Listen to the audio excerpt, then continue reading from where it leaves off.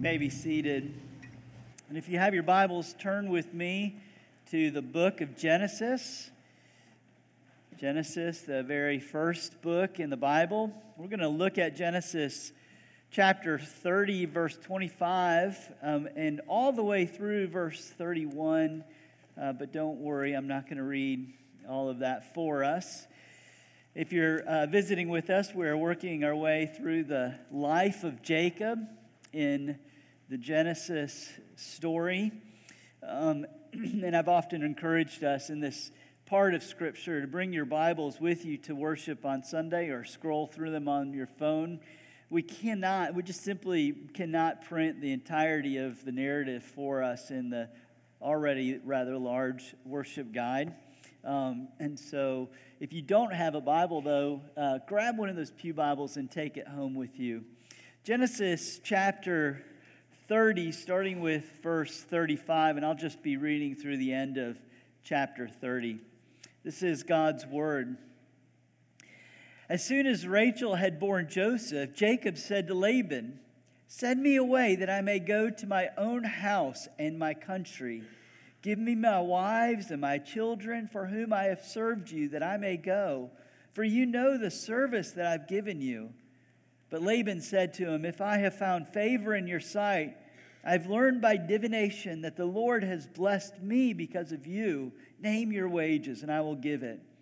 Jacob said to him, "You yourself know how I served you, and how your livestock has fared with me, for you had little before I came, and it has increased abundantly. And the Lord has blessed you wherever I turned. But now when shall I provide for my own household also?" He said, "What shall I give you?" And Jacob said, "You shall not give me anything. If you will do this for me, I will again pasture your flock and keep it. Let me pass through all your flock today, removing from it every speckled and spotted sheep, and every lamb, and the spotted and speckled among the goats, and they shall be my wages. So my honesty will answer for me later when you come to look into my wages with you. Every one that is not speckled or spotted among the goats and black among the lambs, if found with me, shall be counted stolen." Laban said, "Good, let it be as you have said." But that day Laban removed the male goats that were striped and spotted, and all the female goats that were speckled and spotted, every one that had white on it, and every lamb that was black, and put them in charge of his sons. And he set a distance of 3 days' journey between himself and Jacob pastured the rest of Laban's flock. Then Jacob took fresh sticks of poplar and almond and plane trees and peeled white streaks in them, exposing the white of the sticks. He set the sticks that he had peeled in front of the flocks in the troughs, that is, the watering places where the flocks came to drink. And since they bred when they came to drink, the flocks bred in front of the sticks, and so the flocks brought forth striped, speckled, and spotted. And Jacob separated the lambs and set the faces of the flock towards the striped and all the black in the flocks of Laban. He put his own droves apart and did not put them with Laban's flock. Whenever the stronger of the flock were breeding, Jacob would lay the sticks in the trough before the eyes of the flock, that they might breed among the sticks. But for the feebler of the flock, he would not lay them there.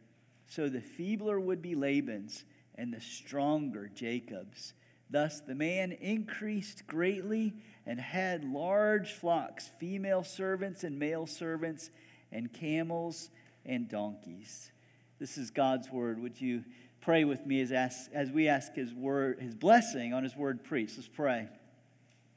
Oh God, as we come to your word, we ask that you would bring light to it by your Holy Spirit, the same Spirit who has searched our hearts and knows what needs to be exposed by him through the light of the gospel, and the same Spirit that knows what needs to be redeemed in our hearts by the power of Jesus. And so we pray, as we come to your word, we are expecting you to do great things for us. For we pray this in Jesus' name, amen. I was struck by these words as we were singing. I will trust in him, no other. My soul is satisfied on him alone. And I thought those are aspirational words. They're not the reality, the lived reality at least, of most day in and day out life. Most day in and day out life is lived with discontentment and doubts and fears because life is hard and the circumstances that many of us find ourselves in are difficult.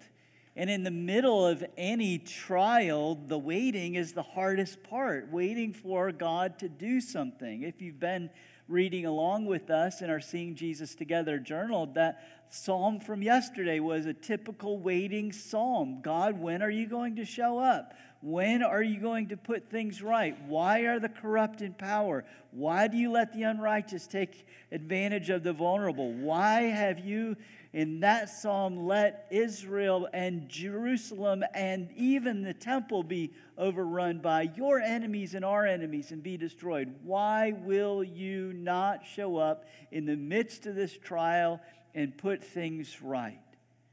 Why have you not intervened in my broken family?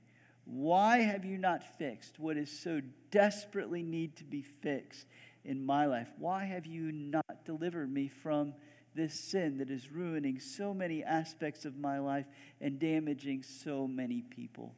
Why am I waiting? It's the waiting that's the hardest part. There's actually a psychology of waiting, which means we've studied this because waiting is just part of life. And they set out to ask the question, what is it that can help us tolerate waiting a little bit better?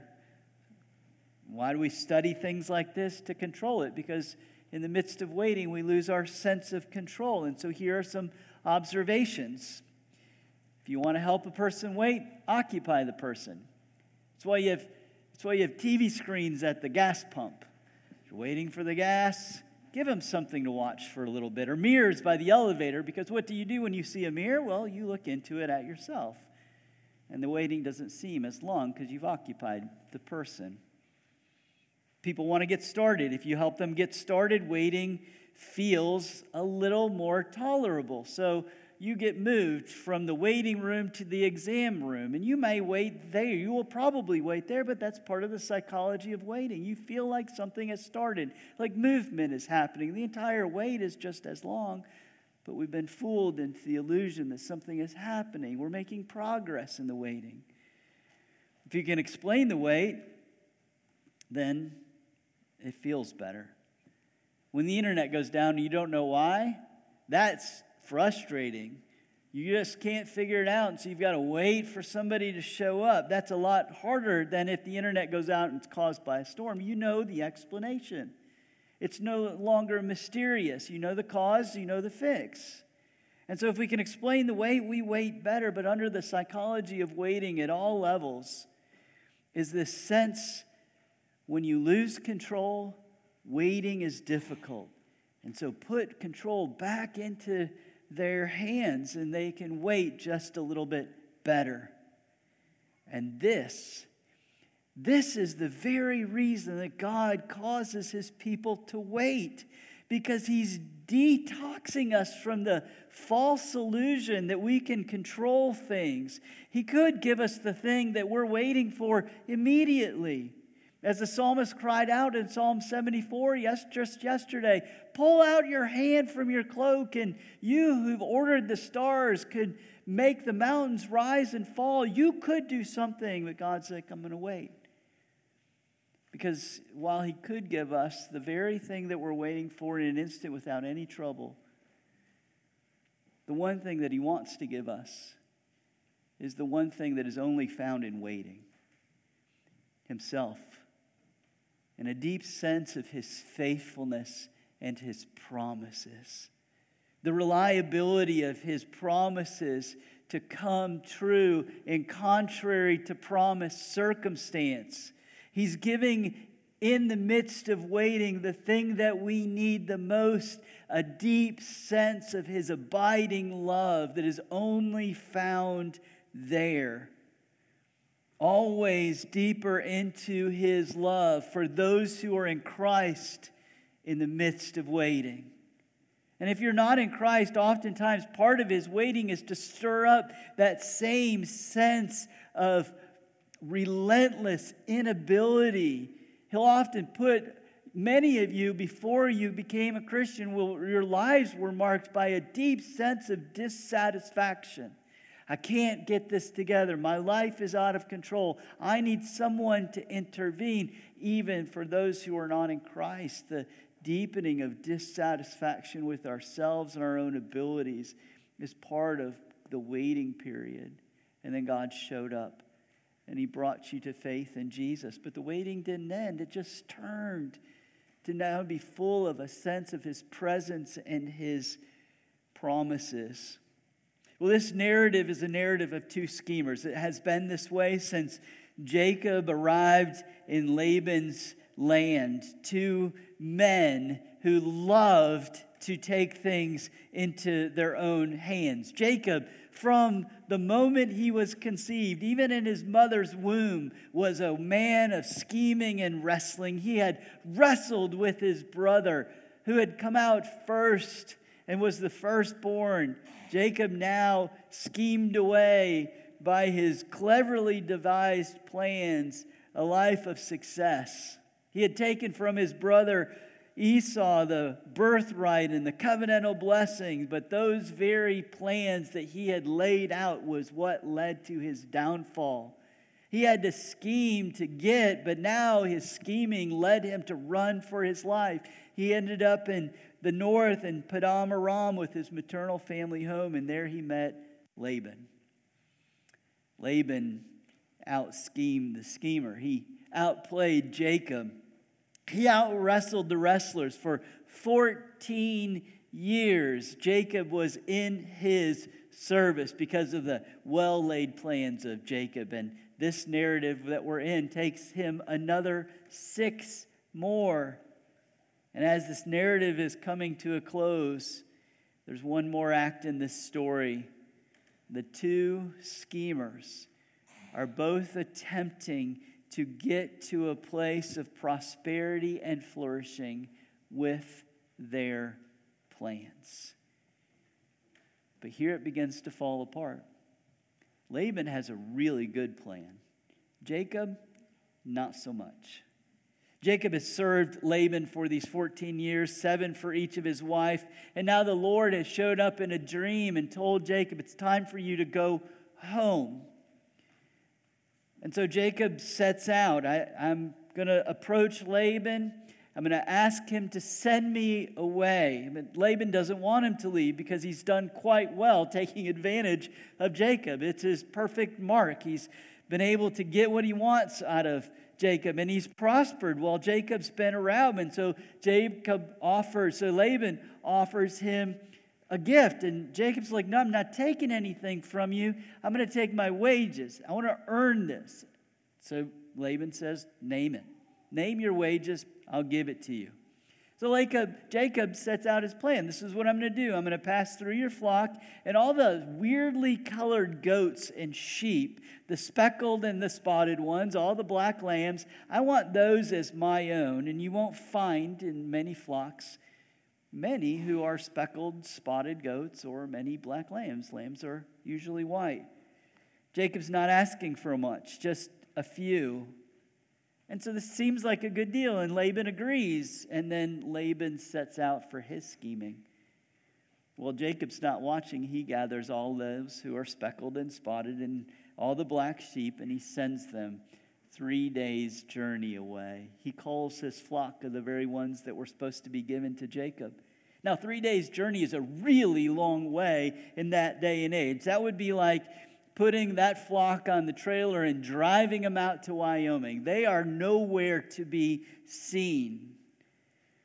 Once again, though, it seems that Jacob has been out-schemed by the schemer. But Jacob can't stop taking things into his own hands. He can't turn off the scheming engine of his heart. He either sees something that he wants or he sees the potential threat, and his immediate reaction is to put something in plan so that he can come out on the other side safe and secure. He's been duped, but now he's got a plan to put things right. And it's a really strange and odd plan. He gets to work to rebuild the flock. But isn't this what we tend to do, all of us, all the time? When the pressure is on, we just drop into old patterns. As much as we like to think things are different for us, that we really are different people, put a little heat on us, and you'll notice that the fruit that shows up isn't what we wished it would be. That's why I called that line an aspirational value. I trust in him no other. My soul is satisfied in him alone. I wish that were more true of me than it is, but this is what we tend to do. Because potential threats only serve to reveal what's truly in our hearts. What is usually there, if you go down deep enough, is a very deep-seated self-reliance, self-sufficiency that we're addicted to. And the recovery school of God's treatment center to remove the addiction to ourselves is in the place of waiting. But Jacob can't wait. He crafts his own plan. And again, this is a terrible plan of a desperate man. He launches possibly into the weirdest animal husbandry plan in the world. He takes the rest of Laban's flocks, and when it's time to water them and have a mate, he just grabs some sticks and strips off some pieces of wood so that they become spotted and striped themselves. Puts them in front of the troughs while they're eating and hopes maybe this will work. There is no evidence in the history of science or animal husbandry that something like this has of any value to him. He's a desperate man. This is about as effective as when I was in college and I'd get desperate about the upcoming exam, so I'd go to bed and tuck the notes under my pillow. Maybe while I'll sleep, they'll just float up into my brain.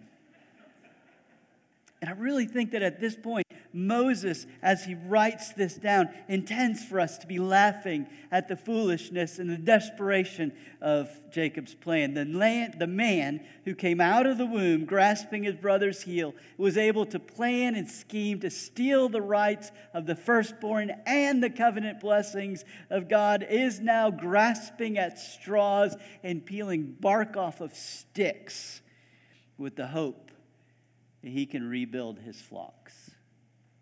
But it works. His flock of striped and spotted increases to abundance. Better said, God worked. The Lord had made his promise to Jacob. No stupid plan of self-reliant Jacob was going to derail the covenant-keeping God. And if you've got your Bible, skip all the way down to chapter 31, verse 4. You'll see the abundance. You'll see Jacob as the end of these 6 years where his flocks increased, now looking back and testifying to what God had done through his foolish self-efforts. Again, another 6 years, 7 years for Leah, another 7 years for Rachel, now 6 years for his flock. He's waited 20 years, and in those 20 years of being taken advantage of, plotting foolish things, God caused him to prosper. So, verse 4, so Jacob sent out and called Rachel and Leah into the field where his flock was, and he said, I see that your father does not regard me with favor as he did before, but the God of my father has been with me. You know that I've served your father with all my strength, yet your father has cheated me and changed my wages 10 times. But God did not permit him to harm me. If I said, the spotted shall be your wages, then all the flock bore spotted. And if he said, the striped shall be your wages, then all the flock bore striped. Thus God has taken away the livestock of your father and given them to me. In the breeding season of the flock, I lifted up my eyes and saw in a dream that the goats that mated with the flock were striped, spotted, and mottled. Then the angel of God said to me in that dream, Jacob. And I said, here I am. And he said, lift up your eyes and see. All the goats that mate with the flock are striped, spotted, mottled. For I've seen all that Laban's doing to you, and I am the God of Bethel. Were you anointed a pillar and made a vow to me? Now arise from this land and return to the land of your kindred. The end of the waiting, one thing that he can testify to, God has done something. And he's kept his promise. And I don't know if you caught this, but prior to this whole endeavor, God had told him, I'm going to give you the striped, spotted, and mottled sheep and goats. They're going to be yours. Jacob couldn't just sit and trust him. He started stripping bark off the plants with the hopes that maybe God needs a little help. I often say this. I find it easy for me to trust God when I'm working, but I find it very difficult for me to trust him when I'm not. And oftentimes that is exactly where God puts his people. But let's not skip over something here. Laban is being motivated by the fact that Jacob's mere presence has caused blessing in his life. In chapter 30, verse 27, this is what Laban says. Laban said to him, I have found favor in your sight. I've learned by divination that the Lord has blessed me because of you. Now, I don't think that Laban actually figured this out by divination. He's a liar and he's a schemer. He's appealing to a man of God with some religious practice. It doesn't take divination to realize that once Jacob showed up, things in his household become to get increasingly better for him. But that has been part of God's covenant promises to his people. He looks at Abraham and says, you're mine. And this is what's going to happen. Because you belong to me, I will bless you. But here's what else is going to happen. Through you, I will bless all the nations of the earth. I'm on your side. We're in solidarity. But the blessings that I give to you are in such abundance that they will flow out to the world in which you live. Throughout history, Israel's history, there are always three categories of people. Those that God had allied himself with and were blessed. Those who were against God and his people, the cursed. But then there's this middle category of those to whom the blessings of God's people overflowed as well. Maybe we'll call them half-blessed. Today's word, we might call them promise-adjacent people.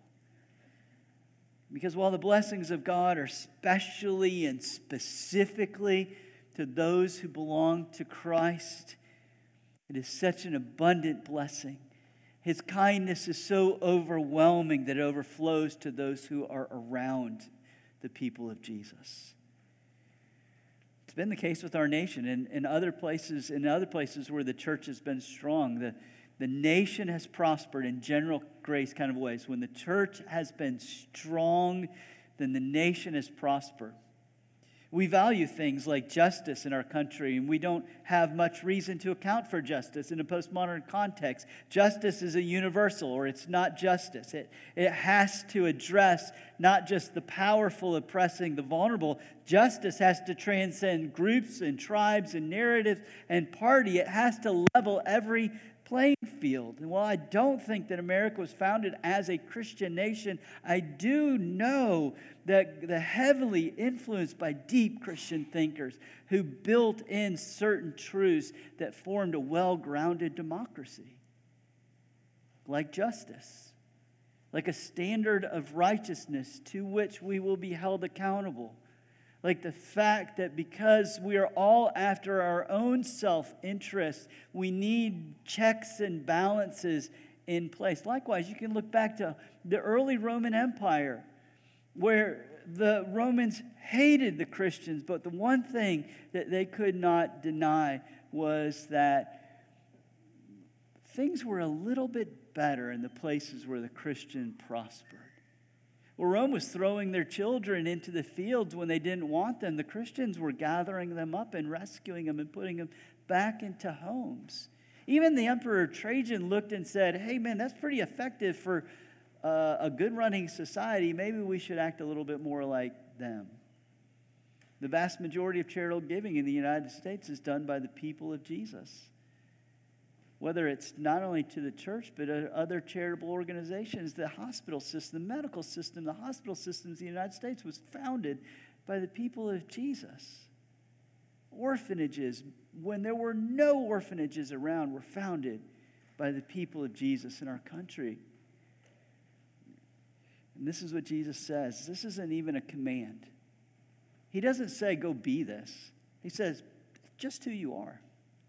When he tells us that we are salt and light, he's not commanding us to be something and do something. He's just simply declaring, as a result of your union with me, my blessings on your life, what's going to happen? It's going to overflow to those around you.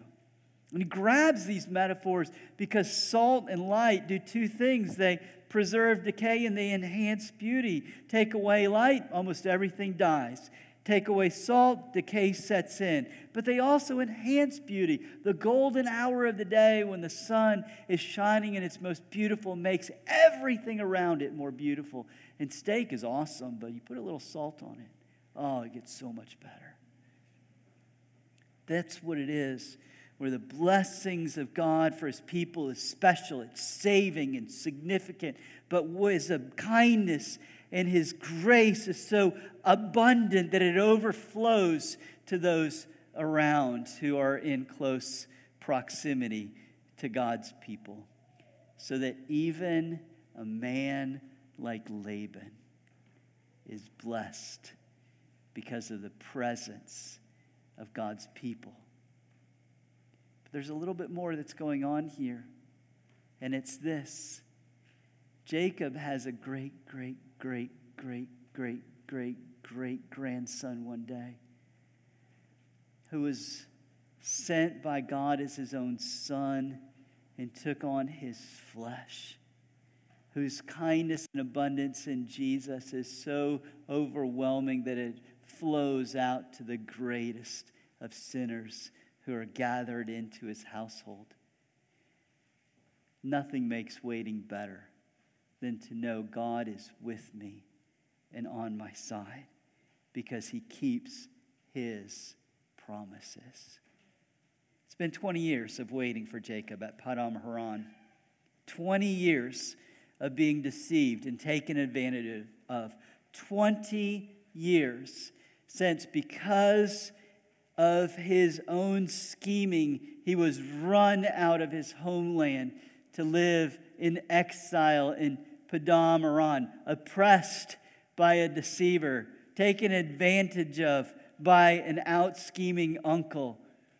But this was what the promise that was made to him on the way out in chapter 28. This is what God had said and arrested him in the night. I am the Lord, the God of Abraham, your father, the God of Isaac. The land on which you'll live I'll give to you and your offspring. Your offspring shall be like the dust of the earth, and you shall spread abroad to the west and to the east and to the north and to the south, and in you, on your offspring, shall all the families of the earth be blessed. Behold, I'm with you, and I'll keep you wherever you go. And I will bring you back to this land, for I will not leave you until I have done what I have promised. Now look at verse 43 of chapter 30. Moses is purposely, as he often does, he's hyperlinking us back to that encounter when he says this at the end of his 6 years. Thus the man, Jacob, increased greatly, just as God had promised, and had large flocks, female servants, male servants, camels, and donkeys. And so It had grown to such a degree. The man who entered into Paddan Aram running for his life had God on his side, and no one could out-scheme the God who keeps his promises. And so in chapter 31, Jacob gathers his family together, plans an escape. And it is an escape. And we get a little tidbit of what he's communicating to his wives as we had read. He tells them about the dream. He says, the Lord has done everything that he's promised to do. Now we're going to leave. You can imagine what it was like for the original audience to hear this as Israel is escaping from Egypt with the Egyptians at their back, chasing them down, and they're reading this story and going, God's doing it again.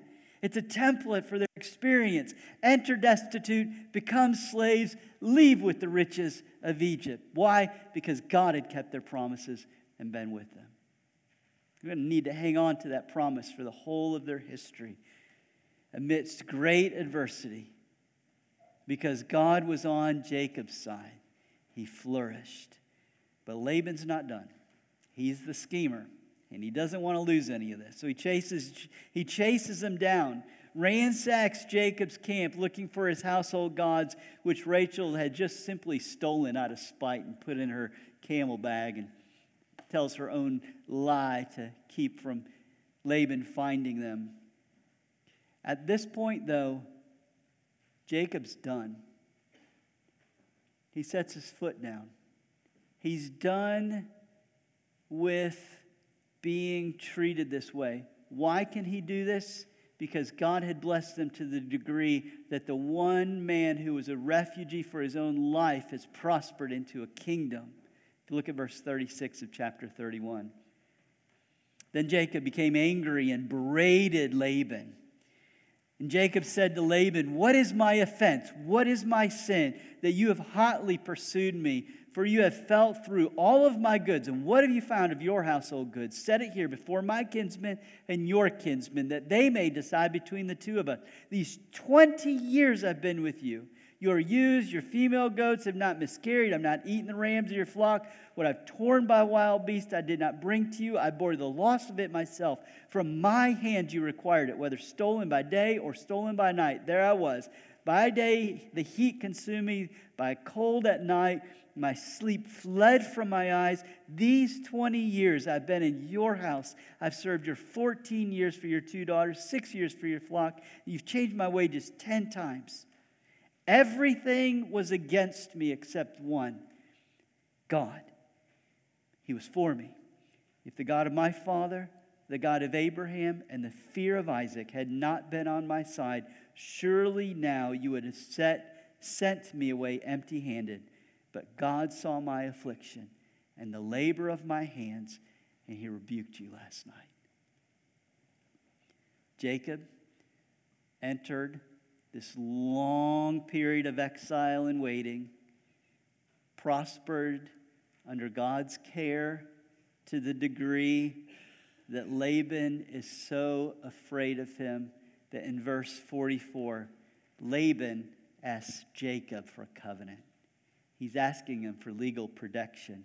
"Come now, let us make a covenant between you and I, and let it be a witness to me." And Jacob does. He enters into this covenant. He sets up a stone to commemorate.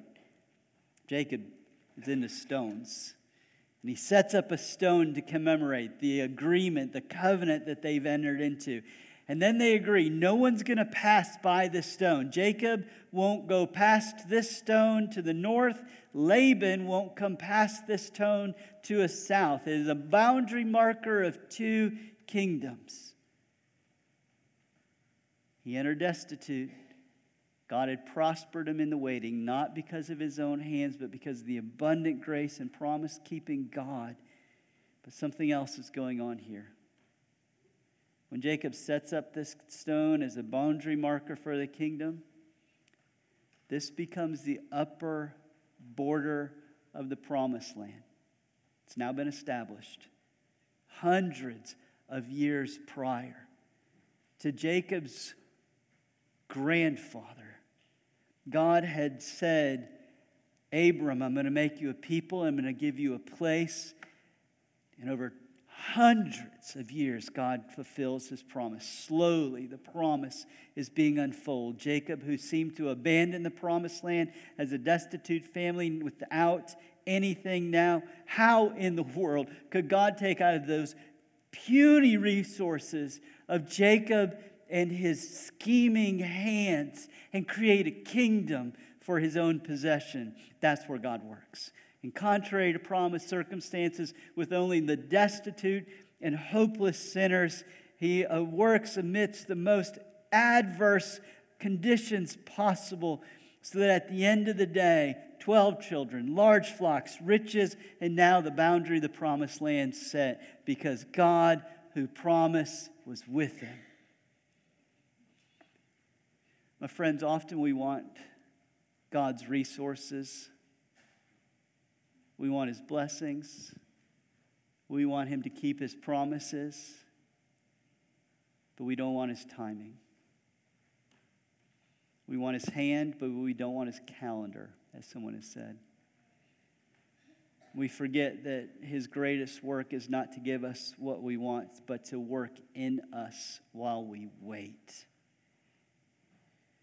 Because God only works in one direction, forward towards redemption. And he only works at one speed, his best redeeming speed.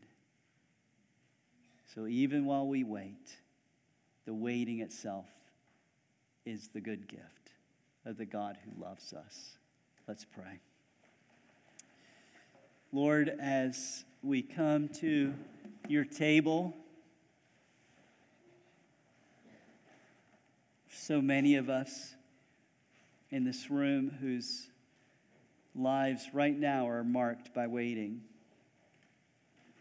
Waiting for you to change someone that we love, and waiting for you to change ourselves.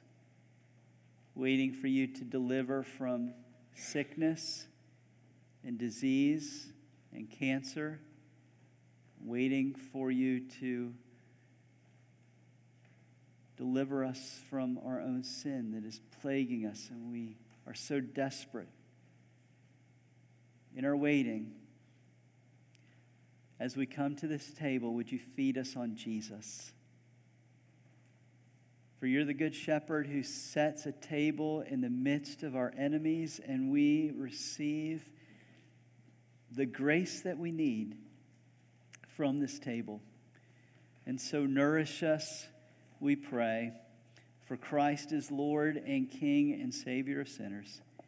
Amen.